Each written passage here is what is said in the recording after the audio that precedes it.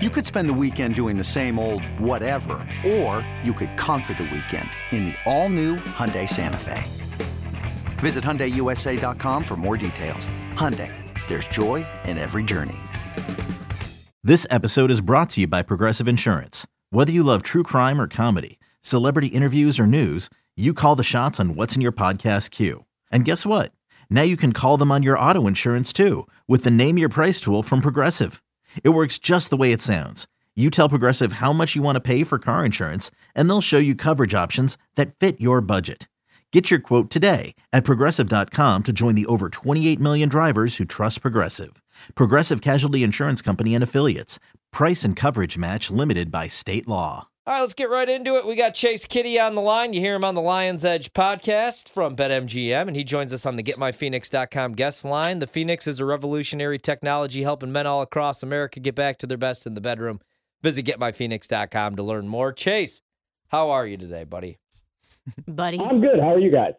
Doing good. Would have been a lot better if the Pelicans and Mavs combined for, 108, 109 points in the first half. So before we get in any NFL or college football, any plays for you tonight in the NBA or anything else? You got some tennis maybe going down, anything else? I would love to say that I'm in like WTA Shanghai or wherever the tennis scores are, but just early in the week, football season, man, I spend the first 48 hours just crunching numbers for everybody, so I don't really have anything going until Thursday night. Chase, we went to the well with UT Martin last week against Tennessee. They could not get that backdoor cover for us. I'm sure you were watching along with me. That was unfortunate. But I want to know if you're going back against the Vols this week with Kentucky, Georgia looming November 5th. You think Kentucky keeps it close, plus 12.5 this week? I really don't know. I struggle with game script for that game. Co-sign on the UC Martin tragedy. I was like 14 beers in Harrisonburg and just like standing in the bus loop, stomping my feet like, no, we were so close to the back door. And people are looking at me very strange, like, we're not an FCS school anymore, right? Anyway, I worry about game script with Kentucky because it feels like Tennessee, kind of like they did against Martin, they dump 35 points on you in a quarter, and all of a sudden with Kentucky, you're looking around with their offense, like, I don't know if they can win a track meet.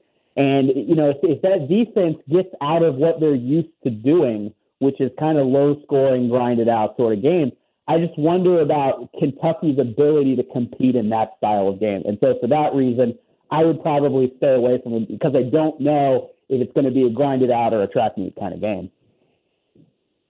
Chase, so another game, I was looking at some line movement here, college football. And actually, Chase, we're going to hang up. We're going to give you a call back, try to get a better connection. That's Chase Kitty, Lion's Edge podcast.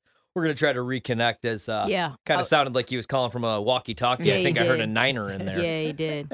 So we will reconnect here with Chase. And I just saw, so Kansas State just flipped from a 1-point dog to a 1.5-point favorite. I just saw that. Against OK State. And then Missouri's went down from 5.5 to 4.5. Wanted to talk about those two games. Yeah. There's some interesting games this week. UCF Cincinnati's a pick'em. I'm really curious about our game, Peach, going to Ann Arbor, which Ryan decided he couldn't go with us, which was very sad. Would love to have him there. Michigan, 22.5-point favorite, though. That's a lot of points. That's Trista. a lot of in points. a rivalry game. And Michigan State's dominated that series, too, ever since Harbaugh's been there. Always played him tough. Chase, we were just talking about the fact that me and PJ are actually going to be in Ann Arbor this weekend watching Michigan State, Michigan. Obviously Michigan State, despite, how bad they are, they've always played Michigan tough. It's obviously this big, huge rivalry. Michigan is a 22.5-point dog. Total is 54.5. What are your thoughts on that game script in Ann Arbor? Probably an under, if nothing else. First of all, rivalry game under. And second of all, I don't trust Michigan State really at all. They're kind of like, how Indiana was everybody's regression target last year? Like, they had a great 2020, but they're going to crash and burn. It's exactly what's happening to Michigan State this year. I don't trust Michigan State's offense to do anything against Michigan's defense, but I also have problems laying a bunch of points with Michigan's offense. So I think probably an under for me in that spot. What about Notre Dame, Syracuse? Where this opened 4.5. We're down to 2.5 right now. The threes are gone for Notre Dame at most spots right now. But Notre Dame, 2.5-point dogs against a Syracuse team who hung in tough, man. Should have actually probably beat Clemson last week. Probably won. What would you do here? That's such a weird number, right? I mean, Notre Dame's been so disappointing all year, and Syracuse, you would think, even though the undefeated shine is off of them at this point, you would expect them to maybe be a little bit bigger of a favorite in this spot. And then the line movement toward Notre Dame. I mean, it's got to be Notre Dame or pass for me. I just put the wraps on the college football episode of the Lion's Edge this week, and I didn't make Notre Dame an official play, but I said, look, if you're going to get involved here, it's Notre Dame or pass, and if you're going to get involved with Notre Dame, I would buy back to the 3 and get the key number, but I would not back Syracuse here. Yeah, I'm agreeing with you there. Why is Marshall favored by 2.5 against Coastal Carolina? Oh my God! How much time do you have? You want me to talk about this game for 45 minutes? Kind of actually. We have to go. We have to go with Coastal, right? Like here, I know it looks too easy, but I mean, this is where Grayson McCall and Jamie Chadwell. This is their bread and butter. These kind of games. Coastal money line, one of my favorite bets of the week. Look, Marshall has had a terrible month and a half, and they go to Harrisonburg. JMU. I was at the game, like I just said 5 minutes ago. JMU could have played UT Martin this past weekend, and UT Martin would have won. Like they found out late Friday that Todd Centeio, the quarterback, it was a scratch because of a freak oblique injury in practice. So they throw the second string kid in there, and he just looks bad because he didn't have first string prep all week. Half the offensive line's out. Like Marshall was always going to win that game the way it played out. But now they're getting respect like, oh, Marshall figured it out. It had nothing to do with Marshall, how they won that game. It had everything to do with how hurt JMU was.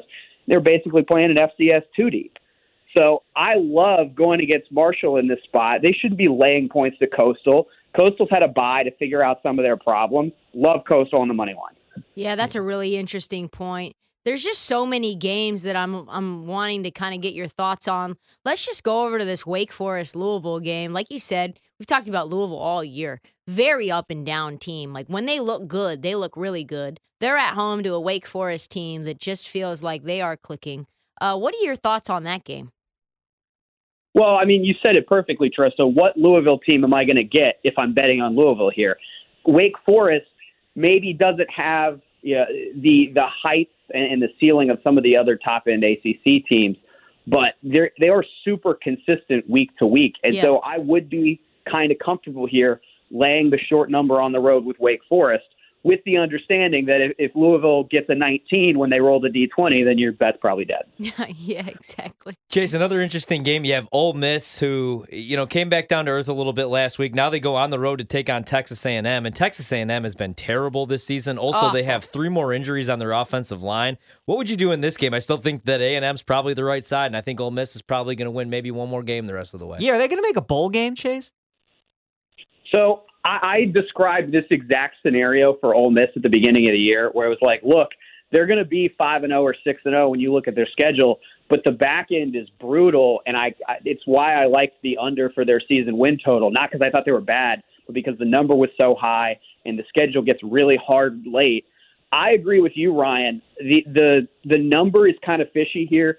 Texas A&M, I couldn't tell you anything about what their offensive line is going to look like. I couldn't tell you what the game script is for how they win this game, but when you look at the number, it does seem like A&M is the right side here, because 2.5 is just one of those funky numbers that always kind of makes you scratch your head and go, what's going on there? And the fact that Ole Miss is such a juicy 2.5 on the road against a team that's been so disappointing like A&M, it just kind of raises my dander a bit. Chase, one of my favorite spots I love betting in college football is when a team loses on a look-ahead spot and then backing them the following week. We saw that with Kansas State losing to Tulane, and then they beat Oklahoma. This week, it's Central Florida. They lost to ECU last week as 5-point favorites. Now they host Cincinnati, and it's a pick-em, -110 each way. I like UCF, one of my favorite plays of the week. What are you doing in this game? I don't really know, to be honest with you. I don't know if I'm going to get to a side by the end of the week. I guess I lean UCF, which is a bit of a departure for me because in a pick'em situation, I usually favor the road team just because of the meta. You pull 100 bettors and you say, hey, which side do you like here in this roughly even game? They're going to favor the home team, and so you're going to have a ticket and a liability handle that's tilted toward the home team, so I kind of favor the road team. But it's just something about the situation. Maybe it's exactly what you laid out, that now they're kind of smarting off of the loss to East Carolina. I thought the better situation with UCF and Cincinnati, honestly, was if you went back to last week, and this isn't me playing the result because I said it last week on the podcast. I thought the better approach was, hey, bet ECU last week, bet Southern Methodist last week, and then lay out from this UCF-Cincinnati game, which isn't very fun because it's a big game. But I just thought the spot was a look ahead for both teams, and the numbers were more favorable. So that's probably what I'm going to end up doing. Let's go over to the NFL, Chase. Why? Help me understand this. And I know that there's bounce-back spots and teams get angry and there's bulletin board material, but it just doesn't make a lot of football sense why the Tampa Bay Buccaneers are only a 1.5-point dog to the Ravens. Yeah, I think it's weird, too. I mean, so you could make the case, right, that Tampa is just in full-blown meltdown mode, right? They had a coaching change from last year to this year.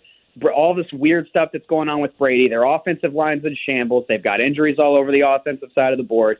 Now the defense, which it felt like the last remaining consistent part of that team was, well, at least you know the defense is going to show up every week. They got run all over by Carolina and backup running backs, like names we mostly know because they were good in the Big 12 a few years ago, Chuba Hubbard and Dante Foreman.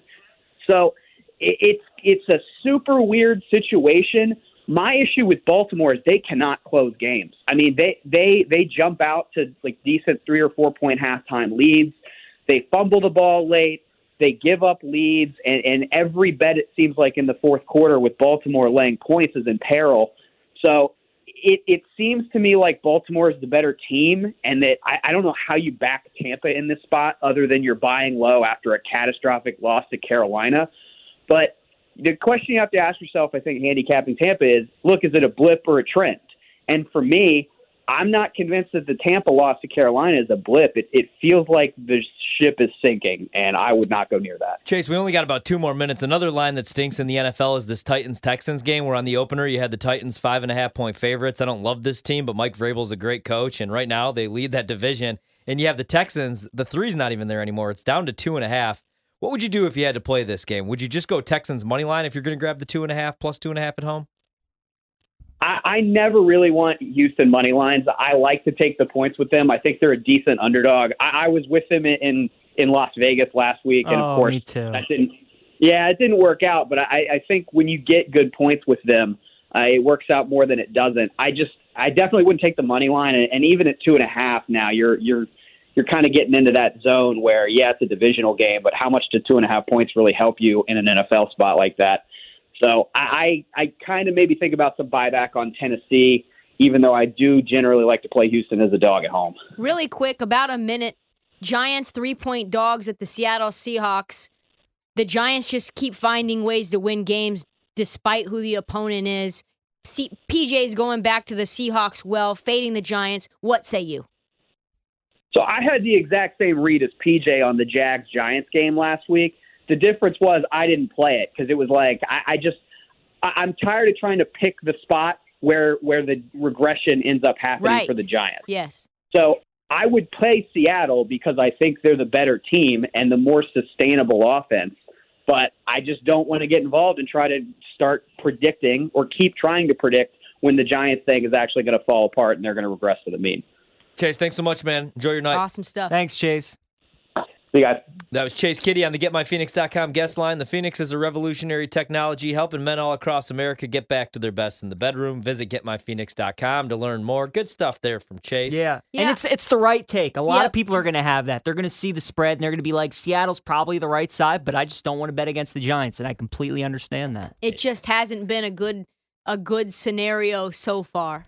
This has got to be the most square weekend so far in the NFL, yes? Oh, my God. Last Ryan weekend? and I took a beating. Got killed. And I've had the best Saturday. I said I have to watch my volume on Saturday. Oh, no. Saturday was great. Everything was hitting. And then all of a sudden I get to Sunday, and I won one bet. I had the Bengals. That was all I won all day. Sunday was tough. I couldn't even get over 12.5 rushing attempts for Aaron Jones. Were the Bengals a sharp play or were they a public play? I don't know. I don't actually know. Who knows? I had the Bengals, the Browns, and the Steelers. I had the Colts and the Jags. The AFC really North big. saved me. That was it.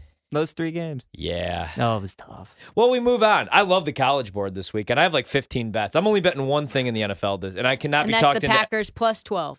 Well, That's actually, it. 2 things. I also I love the Detroit Lions this week too. I like them. Patriots. Dan I'm telling Campbell's. you, Patriots. I don't know, man. I gotta find out what we're doing the there. Play.